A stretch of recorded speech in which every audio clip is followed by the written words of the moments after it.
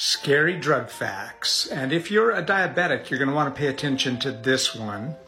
About 50% of all diabetic patients end up getting neuropathic pain.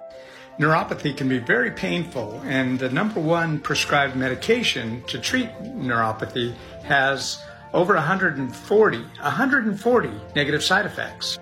There are two very old and very interesting studies that show that reversing of the neuropathic pain can be done through diet, through proper diet.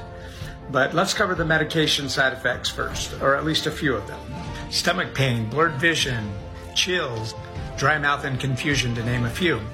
According to the drug manufacturer and the Mayo Clinic, also seizures and coma are side effects. Why wouldn't you try a dietary change before this medication? What is the medication? Amitriptyline.